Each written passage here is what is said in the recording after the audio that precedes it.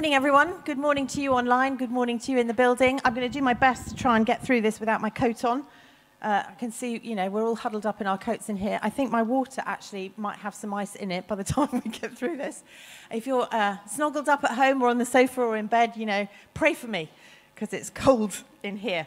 But Happy New Year to you. I hope you've had a good Christmas period of time, that you found peace and joy. I know for many of us it's been a refreshing time. For others of us it's been a painful time, being separated from those that we love. Maybe for others of us it's been a mixture. I don't know how you felt about saying goodbye to 2020 on Thursday evening.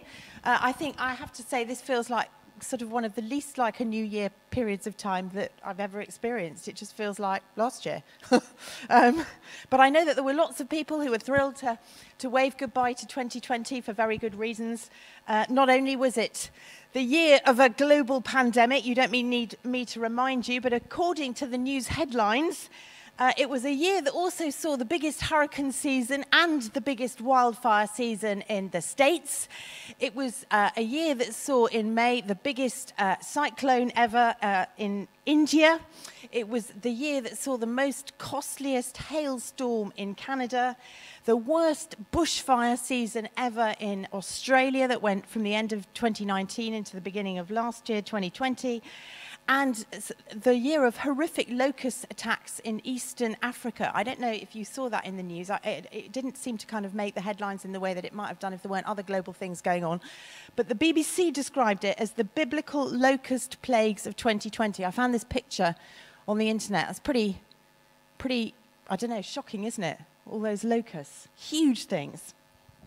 And of course, there will have been good things that happened across the world and in our your local experience in 2020. We, as a family, have found lots to be thankful for. But we have turned a page, haven't we, on a challenging year? There is no doubt about that. We have waved goodbye to a challenging year that has also presented, hugely challenging political upheavals and economic uncertainty across the world as well. And I'm sure that we are all hoping for better things in 2021. I know I am. I don't know what your expectations, as Tim said, that's Andrew's word for the year, expectancy. I don't know what your expectations or your hopes and your dreams and your longings are for this year, or whether you haven't got as far as thinking about those and you're just still wondering, are you going to do dry January? Or, how far are you going to make it with your New Year's resolutions? But either way, I'm pretty sure that most of us are hopeful that the vaccine is going to kick in at some point and enable us to get back to some kind of normality, and that lockdown might become a word from the past. But friends, the reality is we don't know what this year is going to hold, do we? I don't know if you can remember back to the beginning of 2020, but here we were across the world celebrating a new decade. Across the world we were talking about 2020 vision. We were excited about the beginning of the 20s. And if nothing else, this last year has shown us, hasn't it, that we can't control the future, let alone predict it. So we're starting a new series next week as a church family, looking and working through the book of Exodus, which will be exciting. But I was asking God, Lord, give us a word, speak to us, give me a message, give me a passage for this first Sunday of the year that will set us up and help us to prepare for 2021. And I felt him lead me to the parable of the 10 virgins. So if you've got a Bible, I want to encourage you to turn to Matthew 25, which is where we'll find the story. But here's a little bit of context about the time in which Jesus is speaking as he tells it. And this parable is set in a kind of conversation that Jesus was having with his disciples just before he went to his death. It probably happened on about the Tuesday or the Wednesday of Holy Week, and he died. He was crucified on the Friday. So he was talking to them about really important things. Last year, well, actually 2019, we went as a family to France. But Tim and I set off a few days early. We left the boys at home, and they flew out to meet us a few days later. And the stuff that I kind of said to them just before we were about to leave was the stuff that I considered to be really important, that I really wanted them to pay attention to, and I didn't want them to forget. Things like, if you want to stay alive, the food is in the freezer. Things like, when you leave the house to fly over to France, please make sure all the doors are locked. Please make sure all the appliances, the electrical appliances are turned off. Please don't make sure, you forget your passports. Do you know where they are? Things like that. And the stuff that Jesus told his disciples before he died was the really important stuff that he wanted them to remember once he'd gone. And in this passage, in these two chapters of Matthew 24 and 25, this passage that we're going to read is in Matthew 25, Jesus is talking to them and warning them and teaching them about what will happen, what life will be like once he's gone, what life will be like in the last days. Okay, Matthew 24 and 25 are Jesus speaking about the last days. And he was wanting his disciples to know about the last days and to know how to live in the last days. And I hope this isn't news to you, friends, this morning, but we are living in the last days. I think there's probably a lot we could talk about as a church about the last days. I don't know how much we know and talk and think about the last days, but we are living in the last days. 1 Peter 4 verse 7, Peter says this, the end of all things is near. That's what Peter says, the end of all things is near. And if you want to read a bit more about the kind of things that Jesus said would happen in the last days, have a look at Matthew 24 at some point this week. Read that chapter, and also have a look at 2 Timothy chapter 3. But Jesus highlights some things in particular that he wants his followers to be aware about that are signs that we are living in the last days. And so before he tells this story in chapter 25, in chapter 24, he says things like this. He says, watch out because there'll be an increase in wars and natural disasters. David Attenborough, great man. Apparently he's got a new series coming out this evening. What a fantastic man. He says, that creation is in turmoil because of the mess we've made of it. There is truth in that. And there are some things we need to do as good stewards of God's creation. But Jesus has a higher narrative. And he says that the stuff that's going on in creation is because we're living in the last days. Jesus says there'll be worldwide persecution of Christians. Open Doors, their report for the end of 2020 said this, that there's been a 500% increase in attacks on churches across the world in 2020. And that they assess in their World Watch list that in 2020 there was an increase in the number of Christians persecuted worldwide. 260 million, they say, up from 245 million in 2019. Jesus also says that many believers will turn away from God. Really sobering stuff. And yes, we can say, well, maybe that's because the churches aren't doing a very good job. And maybe there will be some truth in that. But again, Jesus has got a higher narrative. He says it's what's going to happen in the last days. He says that there'll be false prophets, hollow and deceptive philosophies that unbelievably will have the potential to deceive us if we're not careful. And he says that the love of most will grow cold. I find that so challenging. It's one of the things that I really, I wrestle with. Lord, I don't want my love to grow cold. And he describes these things in Matthew 24, and we're coming to Matthew 25. He describes these things as birth pains. Matthew 24, verse 7, Jesus says, these are birth pains. Now, I'm going to be honest and say I'd love it if he'd then gone on to say, but hey, guys, I've got an epidural for you. I've got an epidural or I've got a C-section option for you that will mean that you don't have to experience these birth pains. But sadly, he doesn't. We know that. He says the creation, the world, and his followers in particular, that's us, we are going to experience challenges and difficulties in increasing measure as his return draws near. And he wants his disciples to know about this. Because when we're forewarned, we're armed and prepared, aren't we? Now, I've given, for those of you that don't know me, I've given birth 4 times. I'm not going to regale you with my stories, but I have 4 amazing children. Their entry into the world wasn't straightforward or easy, and I can tell you that birth pains are no fun. They get worse, and they get closer together as the baby gets nearer to its arrival into the world.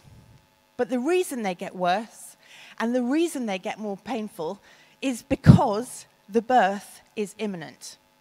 And Jesus is describing these birth pains that the world has got to go through that will get worse, but only because his birth, his return to earth is imminent. No birth pains, no baby. And of course, the birth that Jesus is referring to in this passage is his coming back to earth. I hope you believe that Jesus is coming back to earth. I hope you believe that he is going to return to earth physically. Not as he came at Christmas time that we've just celebrated as a baby, that many people didn't recognize that he was God, but he's going to come in triumphant power, and the whole world will know and see that he is Lord. The Bible says that every tongue will confess him as Lord when he comes again. You know, it's going to be a great day, and it's going to be a dreadful day in many ways. And people aren't going to confess him as their Lord, but that he is Lord, because we will see him in all his glory. And he will come when he comes again to judge the world, to call time on the world, to blow the whistle on the world, so that he can finally usher in his kingdom. I don't know how you feel about the prospect of that day.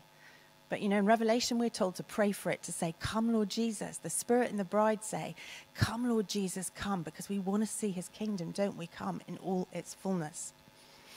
And of course, I said earlier, Peter said this time is near. Now, we all know that God's timing isn't the same as our timing. When I say something's going to happen soon, I literally mean it's probably going to happen today or tomorrow. When God says something's going to happen soon, you know, his timing is different to my timing.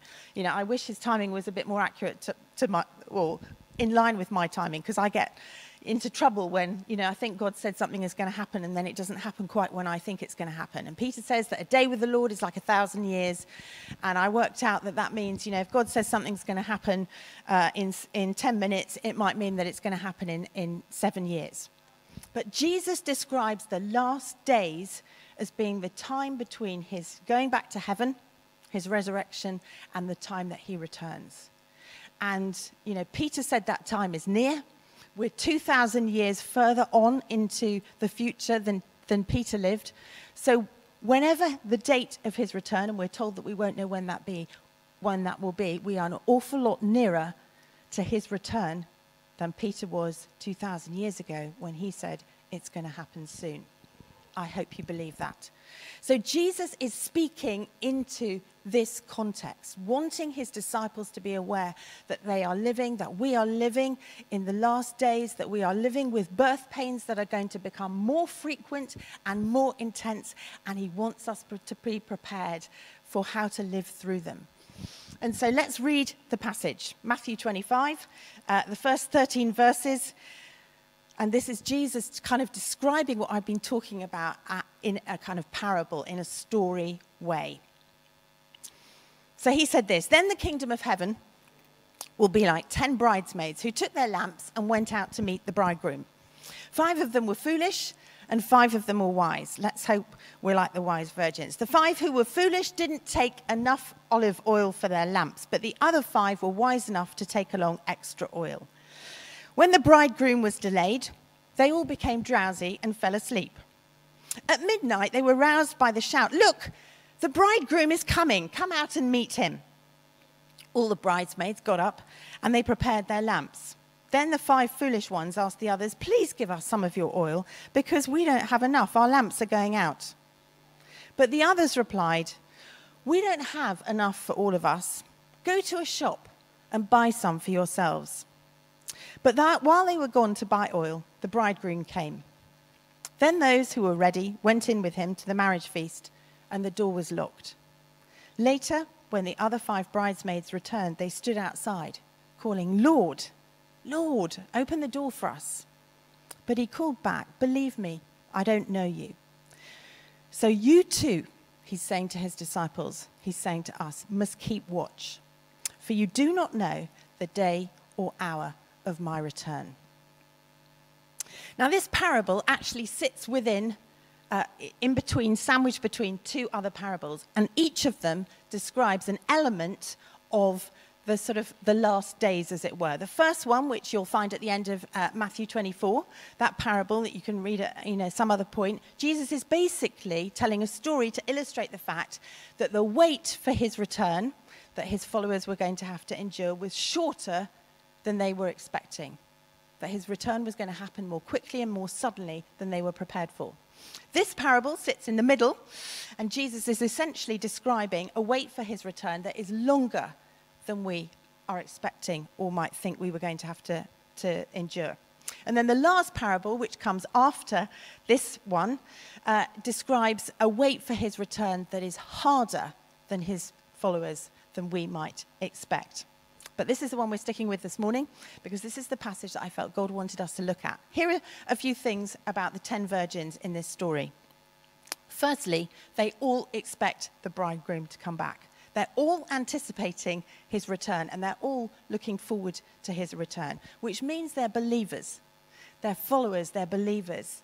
They know Jesus, and they're waiting for his return. So they're members of the family, they are members of the church. Secondly, they all had to wait for his return. So like us, like I've been saying, they represent believers living in the last days, sandwiched between, as it were, his first coming and his second coming. And notice that his return was in the middle of the night. And the night in the Bible is symbolic for challenging times. You know, Jesus is coming back in the middle of the night. The night represents adversity. So the politicians and the campaigners and the celebrities can tell us all kinds of things and encourage us in all kinds of ways that we can make the world a better place. But do you know what, friends? We can't without Jesus. We cannot make the world a better place without Jesus, much as we want to, because Jesus is telling us here there are going to be birth pains. And they're going to get worse until he comes back to call time on the world. So yes, we need to serve his purposes in our world. Yes, we need to love and serve others. Yes, we need to be obedient to what he calls us to do. But Jesus will come back in the middle of the night. And they all have to wait for him. Thirdly, they all had lamps and they all had oil. And fourthly, as the evening wore on, they all fall asleep. And you know, I find this little bit about it really reassuring, because there comes a point in all of our lives, all of our journeys with him, where we're weary. We get weary and we get tired, and maybe we feel like we run out of a bit of steam. Maybe it's due to challenging times. Maybe it's due to a crisis that hits. You know, maybe it's due to another set of circumstances. But there came a point where they all fell asleep. But that wasn't the point of the story. They all woke up again. They all woke up again. And they heard that Jesus was on his way, and so they began to tend to their lamps again. Now, you probably know that parables are stories that highlight, in particular, one main principle.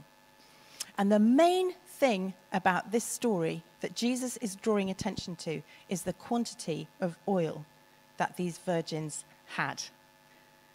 The story that Jesus is telling here is all about how much oil we have and whether it will last us.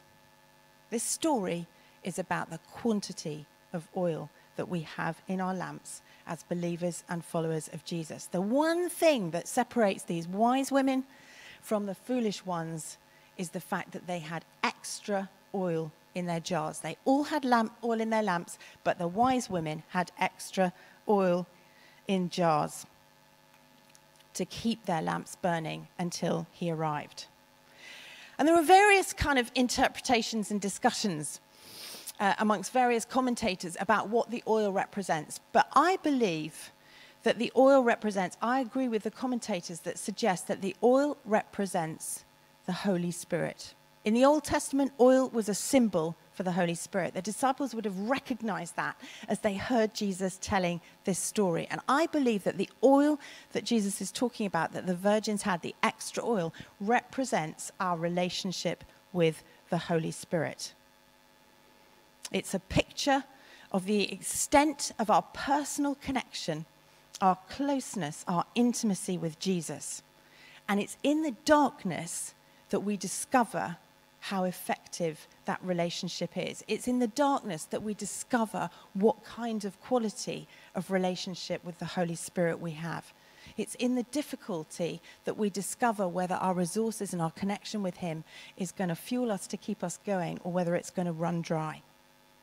whether it's the kind of relationship that we have with the Holy Spirit that is going to bring us light and life, or whether actually it doesn't. Two things about oil in this parable. Firstly, oil is a fuel. Okay, I think Jesus, chose oil deliberately. And oil is a fuel. Oil is an energy source. Oil is a power that keeps a lamp going. And our relationship with God, our relationship with the Holy Spirit is an energy source, isn't it? It's designed to be an energy source, the source of our power and our strength, the source of our love and connection with him that keeps us going. And I think Jesus is reminding us that we need oil to go the distance in life and to do life with him in the way that he's called us to. We need this oil of the Holy Spirit to enable us to face and to go into 2021, don't we? Confident, expectant, urgent in one sense with our witness to him, full of purpose and yet full of patience. We need oil, especially when it gets dark. And the oil comes from the kind of relationship we have with him. Have we learnt to receive and trust and walk in his love? Have we learnt how to recognize his voice, to recognize the voice of the Holy Spirit, the whisper of the Holy Spirit, so that we can obey that still small voice? Have we learnt how to rely on the Holy Spirit's promptings and to depend on the Holy Spirit's strength, not our own? Have we learnt how to let him have his way in us rather than having our own way? The second thing about this oil in this parable is that Jesus says it's costly. It's costly oil. The wise virgins, they tell the other virgins to go and buy some. It has to be bought. Now, I know you could say, well, the Holy Spirit's a gift. Yes, the Holy Spirit is a gift when Jesus sends him to live in us, when we become followers of his and we choose to open up our hearts to him. But actually, it's then up to us how much we invest in our relationship with the Holy Spirit. How much we invest in that relationship and what we do with it. And it cost these wise virgins, it cost them to buy oil. Unfortunately, they couldn't, take out their phones, as it were, and organize a bank transfer of Holy Spirit resources into the lives of the foolish virgins, just because the foolish virgins suddenly didn't have enough oil. And friends, let's remind ourselves we can be inspired by other people's relationship with Jesus. We can be inspired by the way that they walk in the Spirit, but we can't borrow their experiences or their connection with God. We have to have our own oil. How do we buy oil? How do we buy oil? We buy oil by spending time in God's presence, spending time praying, spending time reading the Bible, spending time reading other Christian books of the saints that have gone before us and the wisdom that God's given them, spending time waiting on God, learning how to hear his voice, spending time investing in our committed Christian relationships, those people that will challenge and inspire us and help us to buy oil too. Have you noticed? There's this strange sort of dynamic, isn't there? Have you noticed how I never need to put time in my diary to make sure that I watch Netflix?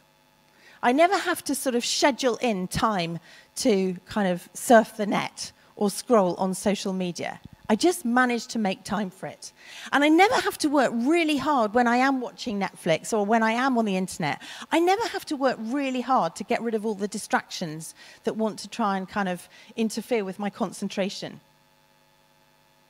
Buying oil is costly. Investing in our relationship with Jesus so that it's living and vibrant and provides us with that source, that fire, that source of fuel for life is costly. It's hard work. I know I'm not telling you anything new, but we need to be reminded about the fact that the enemy and the flesh want to keep us away because that source of oil is so valuable.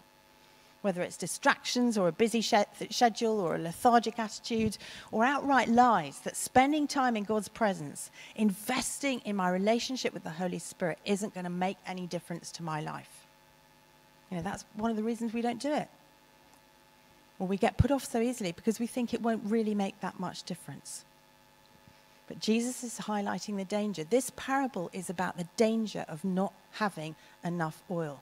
Because when we really need it, at that point, it's too late.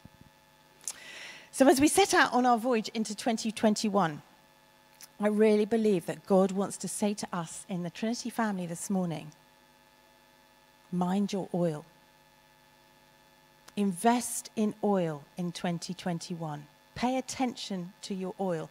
Do you have extra oil? Make sure you have enough. Whatever 2020-21 holds, whether it's a great year or whether it's a challenging year or probably whether it's a mixture, 2021 is a year for buying more oil. So I want to finish by encouraging each one of us, if you haven't already done this for 2021, to find a half an hour slot in your week this week. This, Tier 4 lockdown has provided us, hasn't it, with the opportunity. We've probably got a bit more time because we've got less pressures, less demands, less things we can go to find a half hour slot this week to set aside some time to think about how you can buy more oil this year. You might want to, find a quiet place. You might want to make sure that, you're not going to have any other commitments demanding on your time when you do it. You might want to make sure that you've got a really nice, something to eat and something to drink while you do it. And I want to encourage you to think about, in that half an hour, this question. What do I need to do to make sure that I have more oil at the end of 2021 than I have now? What do I need to do to make sure that I have more oil at the end of 2021 than I do now? Whether you've been a follower of Jesus for 2 minutes or 2 months or 2 years or 20 years. The picture in this story is of lamps burning. They're using the oil. We use oil. We draw on our relationship with God every day.